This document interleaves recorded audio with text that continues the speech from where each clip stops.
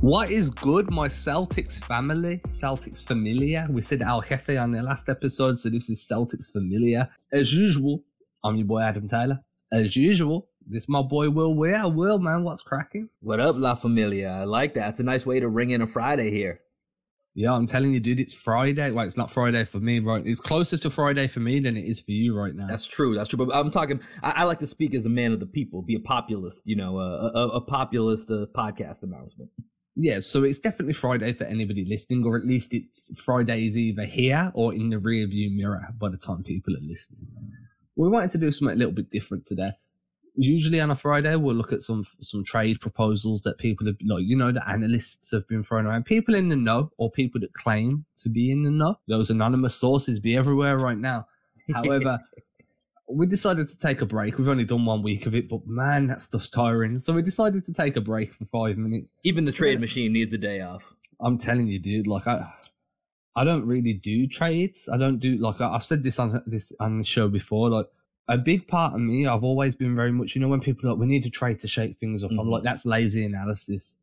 Because you need to look at what other pieces are in the cupboard before a trade. And even I've started to believe that you need to trade at this point. So either I've got lazy, or we've just got to that point. I don't know which one came first. I mean, it's a little bit of both, man. And you know what I mean? Because I agree with you on just saying you need a trade when things aren't going right. That's almost too easy. And you can see that you could technically make that statement, especially with the Celtics right now this year, every fifth game when things are going well or not well, because that's kind of how it goes. These, handful of game stretches, which is what happens when you're a 500 team. It's just, oh, hey, that lineup wasn't working. Let's make a trade, and it's really not that simple. There's much more nuance to it, but trade machines are fun, man. I mean, for me, that's part of it is I love personally, and my own taste of podcasts I listen to, I kind of love some of the off-season podcasts when it's just what are the hypothetical free agent signings, or what are the hypothetical trades that could happen? And it just kind of allows you to get very creative with how you envision, the way different things could work out. Sometimes you're right, sometimes you're wrong. And I will say, when you're right, it feels good. But when you're wrong, as long as you can admit it, it's okay too. But it feels really good when you get some of them right. But it's part of what makes the NBA so fun, is being able to have those discussions. So you see, the thing is that off-season trade talk is completely different for me. Okay. Because that's part of the roster building. You're making moves to improve, or you're trying to counteract what another team's done during the off-season by doing X, Y, and Z. They pick up a shooter, so you pick up a Robert Covington. Mm-hmm. And I like that because it's that chess match, right? It's that front office kind of chess match. I'm cool with that. It's mid-season trade talk that bothers me, where it's hey, we're going to trade Dennis Schroeder and a first-round pick, and we're going to bring back Anthony Davis and Kevin Durant. That sort. Or anonymous source said that the Celtics are going to move on from Jason Tatum and they want back Alfred Payton. That sort of the trade machine said it was successful, so I don't know why people aren't doing this more often. You know what I'm saying? On 2K, I get that trade done 9 times out of 10. So why aren't the Celtics? Yeah, so that's where my issue comes. But I digress. What we decided to do to avoid these anonymous sources, or more importantly, avoid the wrath of the anonymous sources, is to do a mailbag, and that way nobody's anonymous. We know who asked the questions. You know who are answering the questions. Plus, it's been a hot minute since we did a mailbag, so I put the question out. I put a little tweet out, see what people wanted. Quite honestly, I'm a bit disappointed. We only got 3 responses. Luckily, Instagram came through for us, so we have enough questions to give us a solid podcast here. Where do you want to start? You want to start on Twitter? Yeah, let's start on Twitter. All right, then, bet. All right, so we're going to start with a Jonathan Keogh at John Keogh. Jonkeo. I hope I haven't butchered that. Would you accept a trade for Ben Simmons if it didn't involve the Jays? And if so, are there any other Celtics you wouldn't include in the trade? You want to take that one first, bro? Oh, yeah, this is an easy one. If we're keeping the Jays, trade whatever else and give me Ben Simmons. You know what I mean? Obviously within reason of giving set whatever the max amount of picks is plus everybody. If it takes, so to answer the other part of the question first, if we're going to get Ben Simmons, nobody physically on the roster is off limits other than the Jays. Because I think, we've talked about this. Greg has said this as well. Ben Simmons is almost a perfect pairing for the Jays from the standpoint of what they'd be able to do collectively from a defensive standpoint, and offensively, clearly a guy who's very reluctant to shoot, but is a top tier playmaker. Him and Jalen in transition sounds like an absolute monster. This guy's willing to be that facilitator, to be that playmaker that we're hoping the Jays can be, and we're trying to get them to kind of level up in that sense. You add him into this mix, that is incredibly dynamic, gives the Celtics a ton of versatility offensively, defensively. I think it's a no-brainer to go ahead and bring in Ben Simmons if you can get that done. Now the part of getting that done, I don't know if that's possible, but this is the exact type of the framing of this question is what, when you see the Celtics have been monitoring the Ben Simmons situation, it's for this opportunity. It's because they're not going to give up either of the Jays. Their interest is done as soon as Jaylen Brown's name comes up for Ben Simmons. But if they can get Ben Simmons without giving up the Jays, that's a no-brainer, slam dunk. Nobody's off limits for me. Yeah, I'm pretty much the same thing. I mean, obviously, I'd love it to not include Romeo Langford, but that's just a personal preference at this point, and I don't feel what's the right way of putting this? I don't feel like I'm in a position where I could be like, oh, you can't trade Romeo if it's going to bring you Ben Simmons, because that's just ridiculous. I'd have to get you checked by a doctor. If you exactly. And I'm not that silly. So, no, I'm completely down there. I think that, if it comes to it, then you trade whoever you can other than Jaylen Brown and other than Jason Tatum. And if you get back Ben Simmons, then you make everything else work afterwards. Obviously, you're going to want to keep as many of your shooters around as possible. If you could do that deal but keep Grant Williams and Nesmith, then you're going to be in a lot better position than you would be if you had to trade them. But no, you build around those three. That's your big three for the next 5 to 10 years.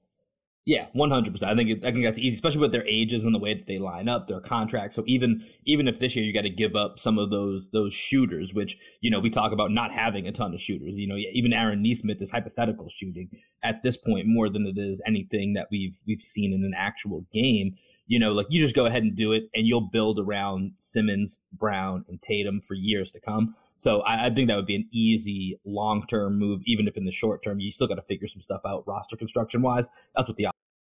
So the next one we have is with there being lots of talk about Ime potentially changing the starting lineup. If you were in his shoes, who would you change anyone in the starting five? If yes, who, and who would you replace them for and why? You want me to go with that first? I want you to go first because I kind of anticipated what your answer is. And my gut feeling when I saw this question on Twitter is probably where I'm assuming you're going to go. So I already built up a different answer. So you take this first and let's see if you go where I think you're going to go.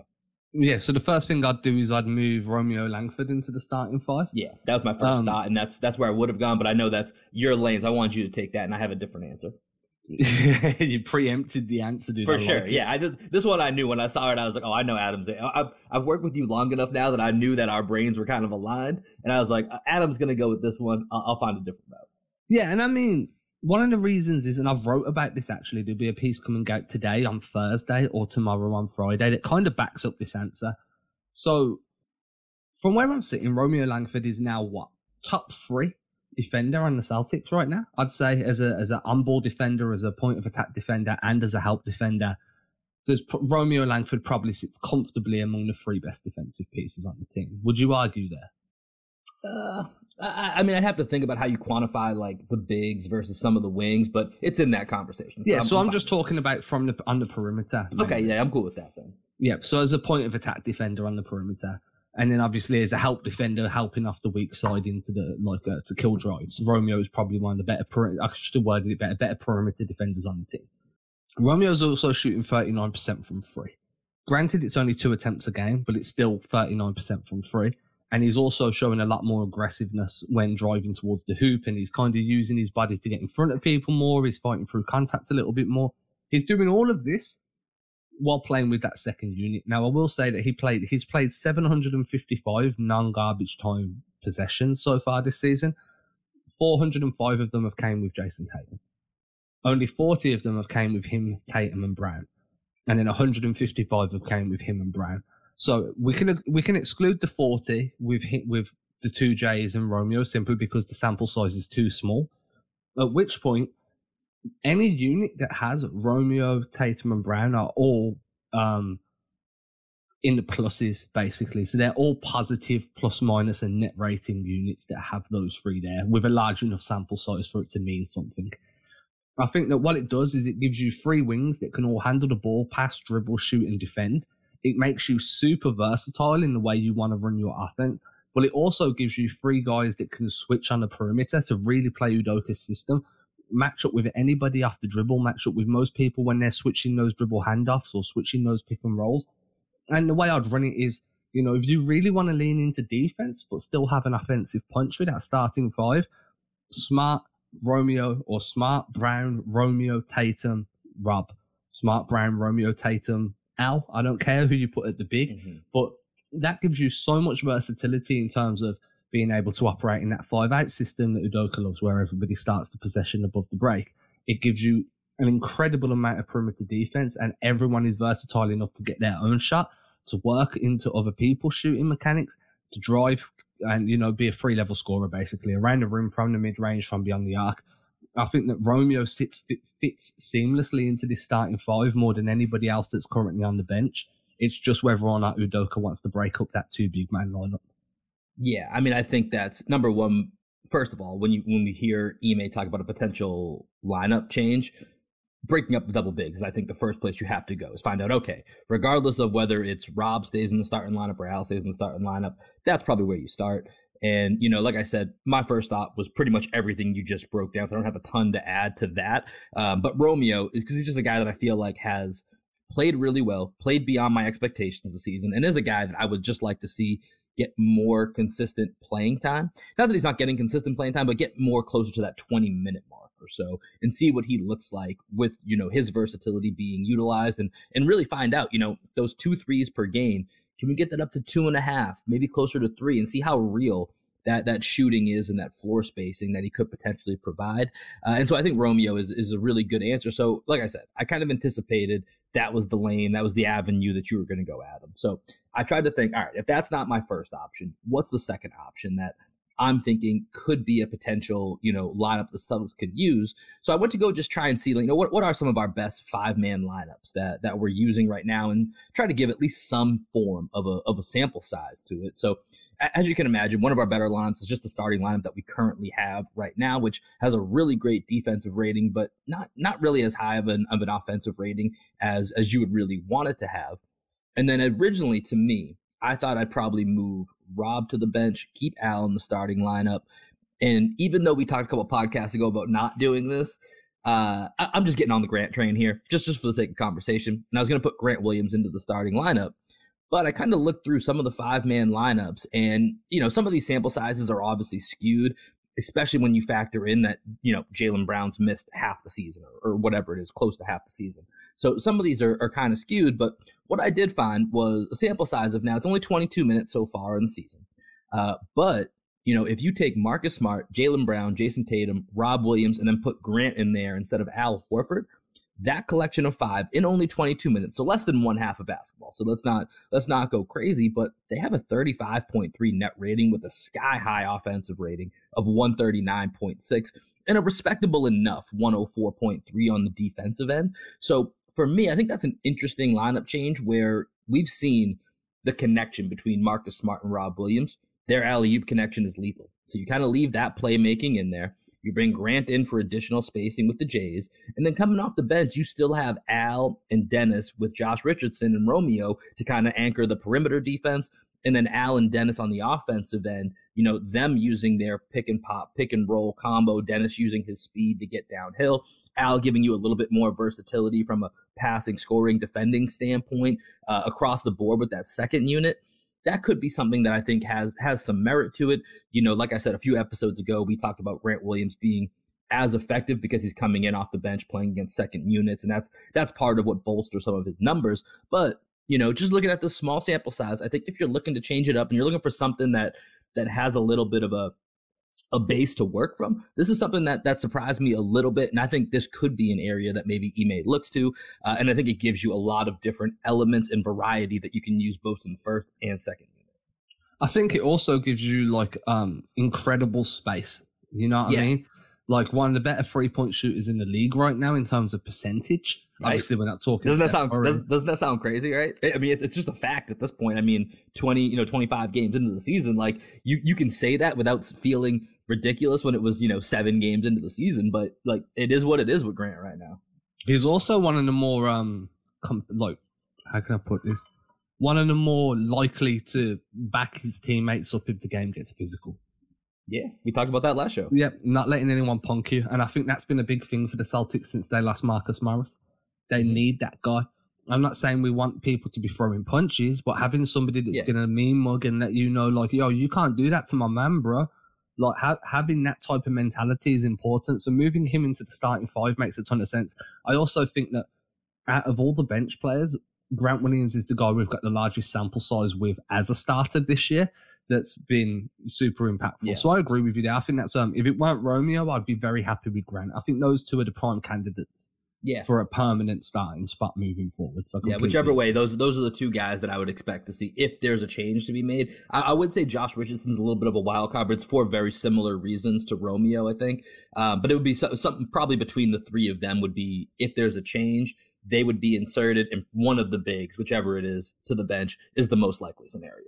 Yeah, and I kind of want to touch on why I don't think Richardson should be moved to the starting lineup. Mm-hmm. I think that Richardson's getting more usage off the bench than what he would do in that starting 5, and he's better as a scorer when he can be on the ball more than off the ball. So I think you're actually taking away one of Richardson's best tools by putting him in the starting 5. I also think if you're going to move a wing to the starting 5, you don't do it for the wing that's a short-term fix. You do it for the wing that you're trying to build value in, whether that be for his own development and you raise your ceiling as a team because of that, or because you're developing him to flip him as part of a deal for a star down the line. Either way you want to do, it's fine with me. But I still think you give the young guy that's shown an ability to play starting minutes the opportunity over a guy that's here for the next 18 months maximum. So that would be why I'd favour Grant or Romeo over Richardson. Not that I don't think Richardson's good, because I do. I just don't think it makes sense from a team building standpoint beyond this season. So that would be why. Now, while you were talking, you might have known I was like, I was chopping things up. I was doing. I never know what you're up to over there, man. I never know what you're doing back there, Adam. The meatloaf. Adam, meatloaf. So what I was doing was I like putting the questions up on the screen for anybody watching on YouTube. If you're not following the YouTube channel and you prefer to watch than not watch, then definitely head over to YouTube, Adam Taylor NBA. Every episode of this podcast is getting put up on there, and I'm doing some more things visually to make it so that you're kind of missing out a little bit if you're not at least checking it out. More importantly, hit that subscribe button. Thank you for listening to my TED Talk. Here we go. So the next questions we got a 2-part out. It's 2 different people asking very similar questions.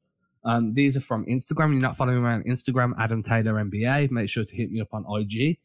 Right. So the first one we've got is off Laura Celtics Leeds. Leeds is a place in England for anybody that knows, because it does a good festival. Does Dennis go, and who do you think comes in? So, does Dennis get traded? If you do, who are you getting back? And the other one is from Monty_Carlo. As in O as in 0. Do you think there's a scenario where we re-sign Schroeder? So I thought there was a good juxtaposition between these 2 questions. So let's do it in a one take, man. I answered the last one first. You answered one first. I answered one first. We're back to you, my guy. All right, man. I got this. So first off, shout out to Carl and Laura. Appreciate the questions.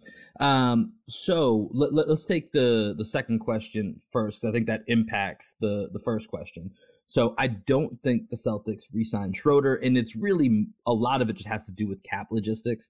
I know Chris Forsberg had pointed out that the Celtics, with having him on the roster this year, can get a little bit of leeway to get up to, I think it's somewhere around like $7.5 million with, I forget the name of the rule that allows you to then sign a player that you have on your roster to go above and beyond. So it gets you to about $7.5 million or something roughly like that you can offer Dennis Schroeder. I just think he's played, regardless of how you feel, and this includes you, Adam. He's certainly probably played above his weight of his, $5.5 million, just under $6 million salary. And so I just think with the way that our cap sheet looks in the offseason, it's probably going to be too tough unless he's just loves it here and he's willing to take like a 2-year, $14 million deal, which, I'm sure a guy that lost out on, a 4-year, $84 million contract is not looking to settle back into that mode. And so somebody is going to pay him more. I don't know if he's going to get that 84 again, but something probably more than 7. So even though I think Dennis Schroeder has immense value to this team when put in the right scenario, I don't see a way in which he'd probably come back. So to that brings us back to Laura's question about, do I see Dennis Schroeder being traded? And if so, what comes back? Does Dennis go, and who do you think comes in, is her exact question. So to me, the way I view it, and I said this a couple shows ago, if Schroeder's traded, I think it's right up at or around the deadline. Like, I don't think he's getting moved anytime soon. I think the trade deadline's like February 10th or something like that. Like, if he gets moved, this is a February move that we're talking about with Schroeder. And what it means to me is, if we're trading Schroeder, there's two ways in which it happens. One, we just know this season it's not going to happen. So what are we doing here with a guy that we're going to be in the play-in, or we're going to be, a team that we just know this is not a team that's going to have a chance to, if the cards break right, take that next step. And so while his talent is helpful, it's not going anywhere this year. Let's recoup some assets. And that's where, in that scenario, I envision us trying to get, a team like Denver, or ironically, even a team like the Lakers, that they don't have a ton of, his salary is only $5.9 million right now. So teams that are hard up against the cap, that don't have a lot to really offer, they can offer you picks and just give you, some minimum guys to match salaries. And we have TPEs, so we can kind of go in and accept that. And that would be the kind of trade that I see for Dennis Schroeder. The other one would be, if a larger move is made and that 5.9 gets you to a certain place where you're making a trade with the future in mind, and that's just a salary that you need to make it work, and maybe the other team wants to go flip Dennis Schroeder or do whatever, then I could see him being used in a trade. But I think if the Celtics find themselves in the mix, and by in the mix, I mean, hey, we feel pretty good that with this grouping together, we're going to get a top 6 seed.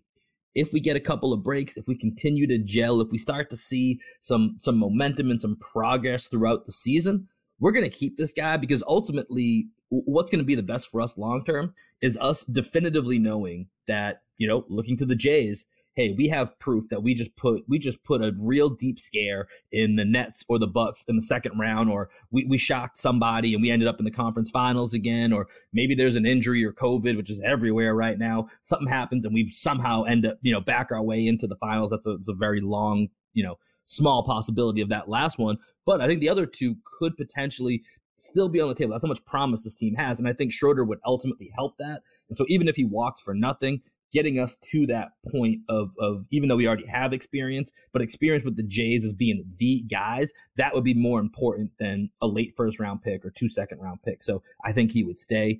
So a little bit long winded there, Adam. I went a couple different ways with it. No, it's fine. Tried to bring them both in there. So hopefully you can give me a little bit off of that. Yeah, I mean, so look, man, take as long as you need to get through these trains of thoughts, because I know I do, and I never feel no way about it. And I'd much rather you give thought for Lanford anyway. So take as long as you need, brother. And I mean that wholeheartedly. You see, you've covered so much now, though. All right. So the one thing I'd say, that the only reason I see Dennis Schroeder being a trade target is because the Celtics have this TPE. So I don't think that, so the first thing to know is you can't say that, just to make things simple, say there's a $10 million TPE, say Dennis Schroeder owns $6 million. So you're rounding up and rounding down where you need to. That doesn't give you $16 million worth of trade value.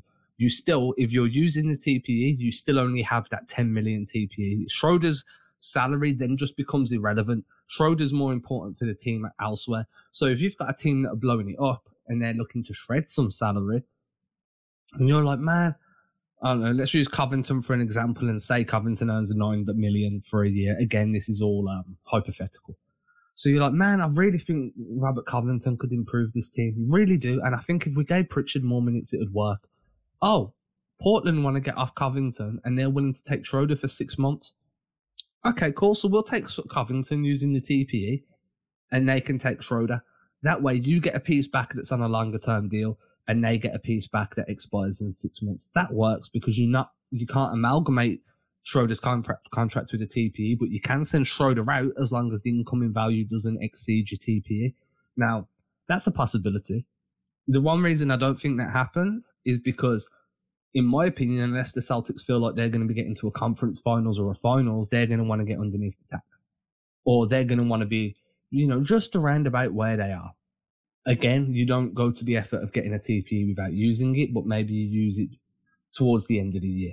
But if they were going to move Schroeder, that would be the reason I think they did it, because there was a player elsewhere on a bit of a bigger deal that fits inside that TPE, and Schroeder's a good piece to be like, hey, you can have him for 6 months. He ain't going to be great to watch. He's going to drive your fans nuts. But at the end of it, you save that $6 million, Yeah, throwing shrapnel everywhere, bro. But I do like what you're saying as well. Like, if you genuinely believe he holds enough value that in the playoffs, he's going to be a difference maker in at least 2 games in a series where you're like, man, if we didn't have Dennis Schroeder, we would have dropped that game. Then you keep him, because he's, no matter how much I have a disdain for his playing style, no matter how much he's the Dennis Schroeder coaster drives me insane. It drives me nuts. The fact of the matter is, he's a steal at 5.9 million. Yeah, like he's a steal, and you can't deny that. But in my opinion, I think that we've had so many years of watching players leave for nothing recently that Brad Stevens isn't going to want to let a piece leave for nothing so soon in his reign type of thing. Do you know what I mean? So that would be why I see him moving on.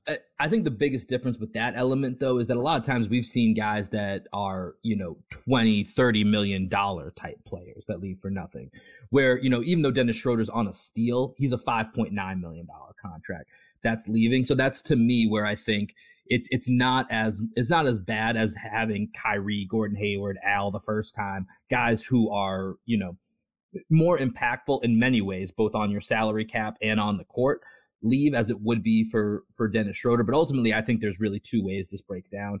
I think if they can gouge somebody for a draft pick, for some type of first round pick at the deadline, and we just don't see ourselves as true contenders, I think that they make that deal. Or I think if they think we can make a little bit of a run here in the playoffs, even if that's just being fringe Eastern Conference finalists getting to that second round, I think they keep them. I think those, in my mind, are the 2 ways that play out, and they're going to wait, like I said, until sometime in early February before they decide going either route. Yeah, and I think that's right. I think that's about fair. The only thing I would push back on with he's a $5.9 million player. He is, but he's playing at the level of like a $12 to $14 million player. So the asset you get back, should kind of match the level that he's playing at, especially due to the contract, right? And what I mean by that is, if he was a $5.9 million dude that wasn't really doing too much, you're getting a second round pick at best back, right? What you're saying to a team is, here's a guy on less than $6 million playing like a $14 million a year guy. What are you going to give me to get him? We want a good first round pick, or we want a solid veteran that's going to come in and improve. And I think so, where I completely get what you're saying, when you're not losing an all-star for free. Yeah. You're not losing a foundational piece that you're building around for nothing. But what you are losing is a guy that's very, very valuable to teams around the league in terms of cost versus production, right? And I think that the assets you could get back would be, I'm not saying you're going to get a superstar. I'd be shocked if you even got a top 10 pick. These picks are going to come in with protections. Oh, for sure. And I've said this a million times. The thing with draft picks is you can always sell people on the dream. Draft picks are far more valuable until they become players. You can sell a guy on a dream of Celtics know that very well. Yeah, it's very well. You sell people on the dream of, imagine what this draft pick could become. We'll give you this draft pick. So giving that to the Celtics, right? The Celtics probably 90% likely aren't going to use that pick at all. But what it gives them is it gives them another trade asset further down the line. Schroeder is here for 6 more months. If you pick up a 2023 draft pick out of it, or maybe a 2 firsts, if his team really, really desperate, well, you've got 2 trade assets that are controlled over the next 18 months. That gives Brad Stevens more room to maneuver in that trade market, 100. In that free. And I think that's why you do it, because it's although Schroeder is impactful for the now, getting back trade chips is impactful for the future. And Brad Stevens is definitely building on a longer time scale than what we're kind of looking at right now. So that would be my reasoning to move on from Schroeder, just for that long-term manipulation there. Yeah, I think teams to look out that are going to be interested in Schroeder are going to be those playoff teams that need a little something else. Yeah. And like I said, that's why I brought up, ironically, the Lakers, the Nets, the Nuggets. I'm just ripping some teams off the top of my head here, because not all these teams necessarily need who the type of player Dennis Schroeder is, but a lot of them just don't have a lot of room to be able to go get somebody to go make a trade, but they can absorb 5.9. You can use our TPE, you can scramble together a couple minimum guys and then send some first round picks back. So I think those would be the type of teams to look out for that would have interest in a guy like Schroeder. Yeah, and if it's not one of those high-end playoff teams, it's going to be a play-in team that feels like Schroeder's the guy that gets them into the playoffs, right? Yeah. Team desperate for the playoffs, maybe. Yeah, could be a Wizards. If the Wizards feel like they're playing candidates, they might want to take a look. Too. Yeah, real bad. Bradley Beal's been bad. Yeah, that's a different topic for a different day. I've got my thoughts on that too. But yeah, so it's either going to be a playoff team or a team in the play-in looking to make it. So I do think there's value there in Schroeder. I see the reasons to keep him. I see the reasons to move him. Ultimately, we're not going to know until the end. What is it, February 15th? I have to look at it. I thought it was February 10th, but it's early to mid-February. It was February 15th last year, if I remember correctly, so it's probably different this year. Yeah, I'll look it up here. But until then, yeah, while Will's doing that, you can hear my voice continue to talk. I do dislike Schroeder's level of type of play, but I do completely understand the value that he holds.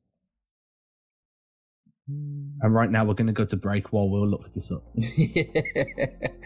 Hold on here. What year are we in here? It's supposed to be 2022, so let's get this here.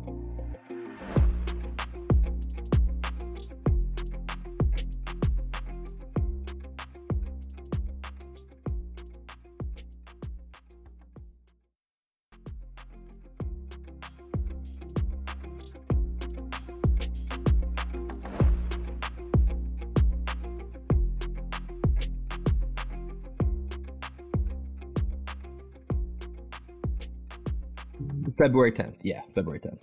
February 10th. Welcome back. We hope you enjoyed those lovely ads. It's going to be February 10th. We got to put some of that like waiting music in there where it's like your show will resume and just like some like. Well, I used to be really good at that, dude. I used to be really good at telling people when the ad breaks were starting, and I need to do that again because right now the ads kind of just drop in. So, I'll fit the ads in there and we'll carry on. There we go. So the next question we have is from Lion Chu. I can't pronounce it. I'm really sorry. Lion Chu. Do the Celtics have the right personnel for the system Udoka wants to implement? I have my thoughts and feelings on this. You're up first on this one, man. Okay, so I think that the Celtics have enough personnel for the system that Udoka wants to implement. I don't think all of the players on the roster currently fit. Enes Freedom does not fit what Udoka's trying to do.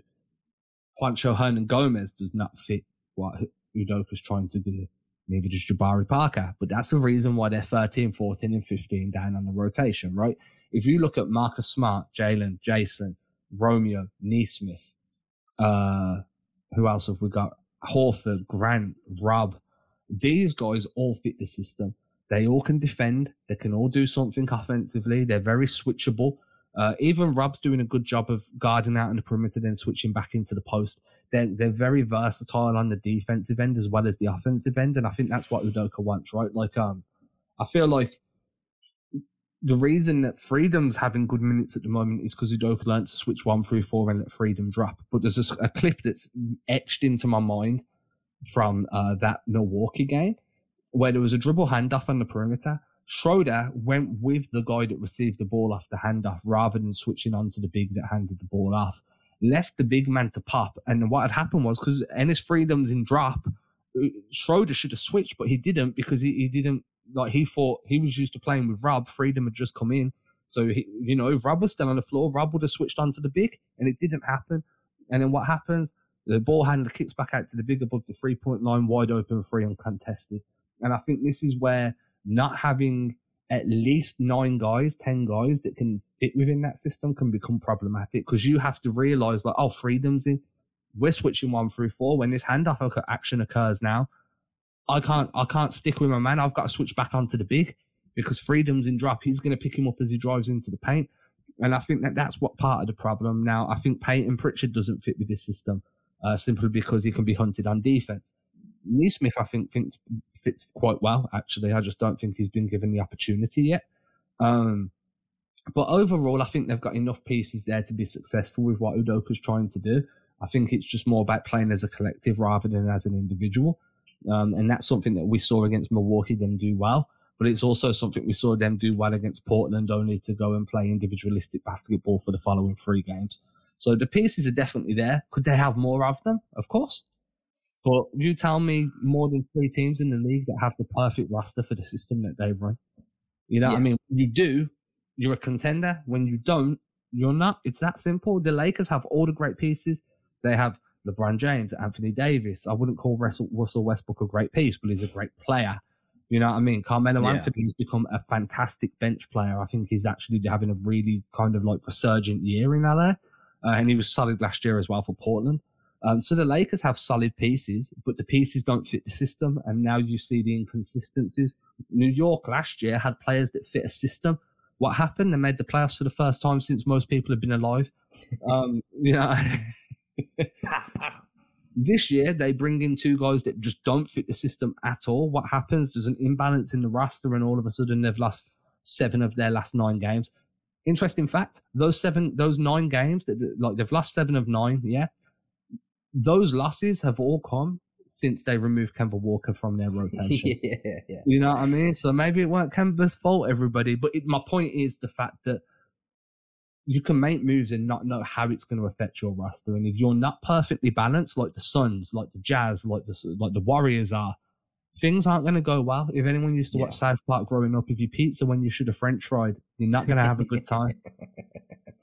That's a nice South Park reference right there. But yeah, I mean, I'm in a pretty good alignment with everything that you said. I mean, I think for me, defensively, you know, up to a certain point, I think this kind of matches what Ime is looking for. And what I feel like Ime is looking for overall is 2-way versatility from everyone that he puts out there, 1 through 8, 9, or 10, depending on, you know, how comfortable he feels going there. And you know, up until you get to, you know, Enes Freedom, you kind of have that. Take out Peyton Pritchard, and like, you know, you have about 9 or 10 guys that you can roughly do that with.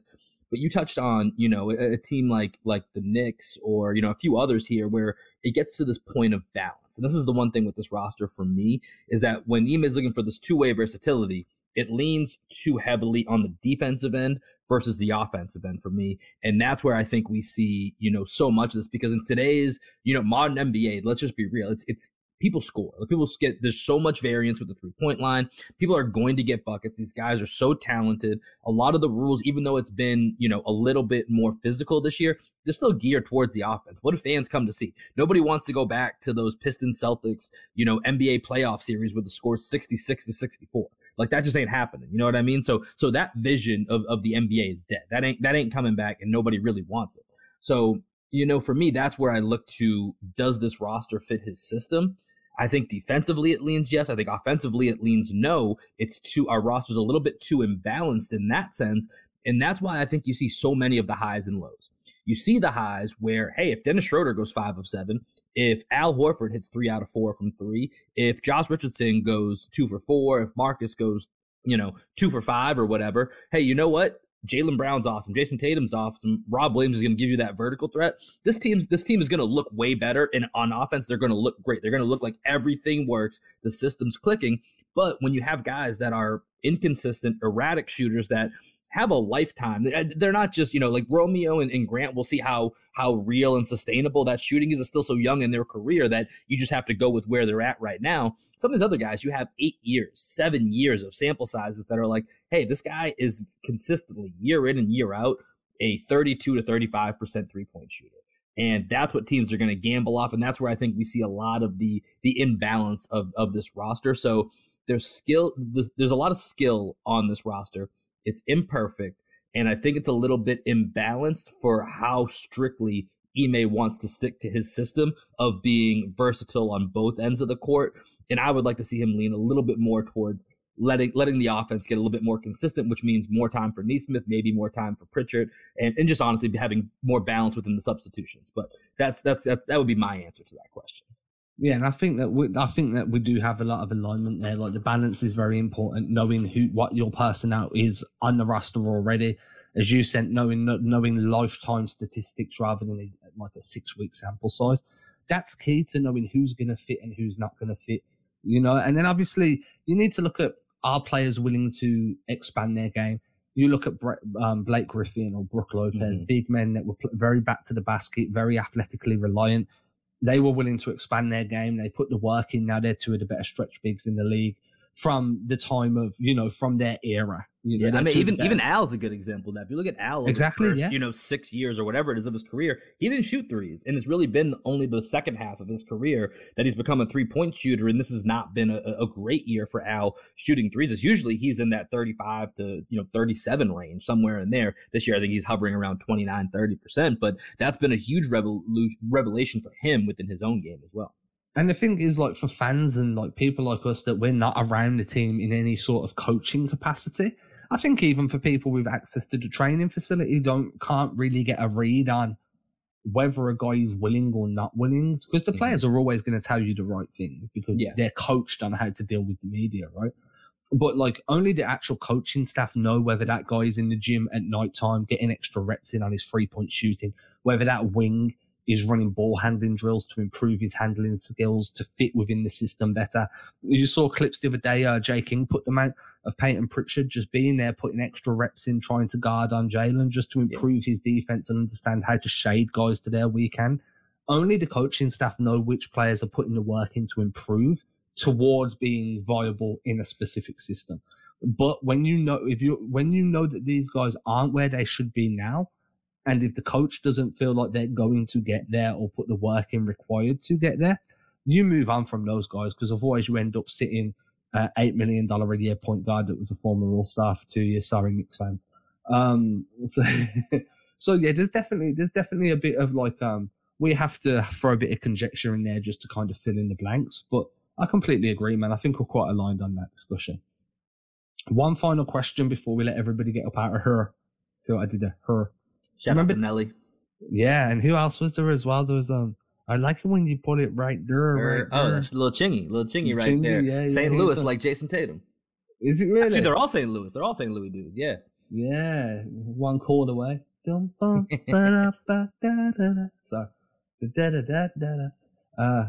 the Celtics look to make a trade, should they trade the vets, the young guys, or a mix?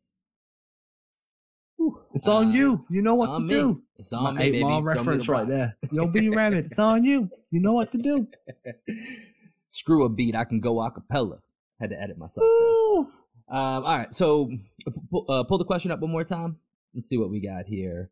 If the Celtics look to make a trade, should they trade the vets, young guys, or a mix? I mean, this is a tough one without knowing the rest of the context of who's coming in. I mean, I think this ultimately just goes back to our question with, Ben Simmons. For me, depending on what's coming in, those are the only guys that are off limits unless you are willing to go above the moon. Like, I'm not even talking Jays, and so that pretty much takes them off the table. So if you take off the Jays, I don't have any like prescription of I'd prefer to trade the young guys versus the veterans. It depends who's coming back as to who I'm willing to move and throw in picks into that mix as well for future assets. Other than the Jays, for me, if it's the right move and it makes sense, both either in the present or the future, or ideally the present and the future, then I don't really have, I think there's only 2 untouchable guys on this roster unless you come at me with a chest full of gold coins that I can't turn down. Like there's just not much that can't be moved within reason on this roster. So that's about the best answer I can give without there being more context to it. Did you go to Cranbrook? Cranbrook? That's a private school. But I know something about you. Anyway, I completely agree. I think that, you don't say we only trade the vets. You don't say we only trade the young guys. You do these, you make these decisions on a deal by deal basis where that value is, right? Like if you're bringing back a guy who's 33, well, it makes completely no sense whatsoever to start giving up young assets to bring him in. Regardless of his contract situation, he's still 33. Yeah. If you're bringing in a guy that's 26, well, now you can probably talk yourself into parting ways with a veteran piece for salary and then a young guy to kind of help build out that deal and give a bit of value back, So it all age, impact, and production are all very important to me. And impact and production are completely different for me. You can have a guy averaging 4 points a game, but he impacts winning tremendously with the other stuff he does on the floor, a la Marcus Smart. Mm-hmm. You can have a guy that's producing 22 points a night, but is absolutely awful for the system, a la Dennis Schroeder.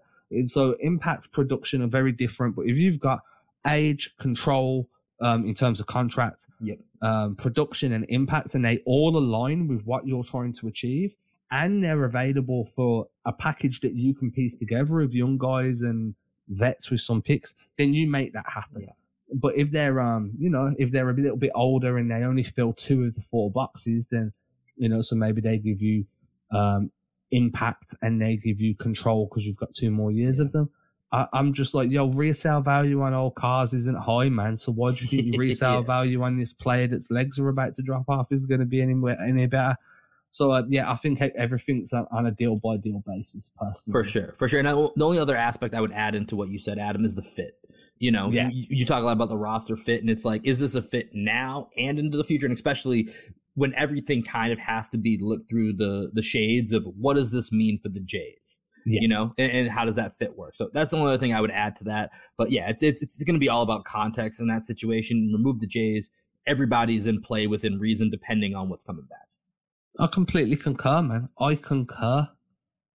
I think that's a great place for us to wrap this up. I know. I wish we had a live crowd right now because I'd let them do that cheer, where like at the end of the rap battles where you can see who won, like who you can.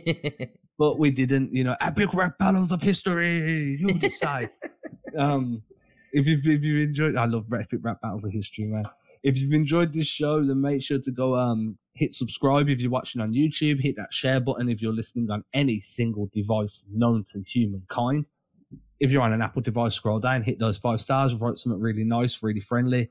Makes me smile, makes Will smile, makes Greg smile. And to be honest, who doesn't want to smile on a Friday? Isn't that the whole point of it being a Friday? I think it's the point of it being a Friday, right? You smile, then you drink, then you forget that you smiled, and then you drink more. If you don't use an Apple device, then I'm going to kick it over to my boy Will here, and Will's going to tell you what you need to do. Look to your left, look to your right. Tell those around you, go listen to Celtics Blog Podcast. Come hang out with Adam, Will, and Greg each and every time. Monday, Wednesday, Friday. Come get it. We will catch you again on Monday. Everybody have a good weekend. Stay out of trouble. Make sure you have some fun because, the holidays are right around the corner. And if this was, we ever got sponsored by Coca-Cola, this is where I would have put that holidays are coming. Holidays are coming. All right, classic ad. The GOAT ad, the GOAT Christmas ad. Everybody stay safe. Have a good weekend. Disrespecting you haters. I ain't sweating your opinion. Y'all been testing my patience. Never did it for a check. I've been impressed with the famous. Just rather be creative than stressing my wages. Ageless. Every time I lay a verse down, one play at a time. Keep it moving like a first down. And at the end of the day, I can say that I made this. MJ never made it to the majors. Still, he chased greatness. Expected that he might fail. And I might too. I might never get to pop champagne. Celebrating with the crew. This ain't everything I am, it's something that I do.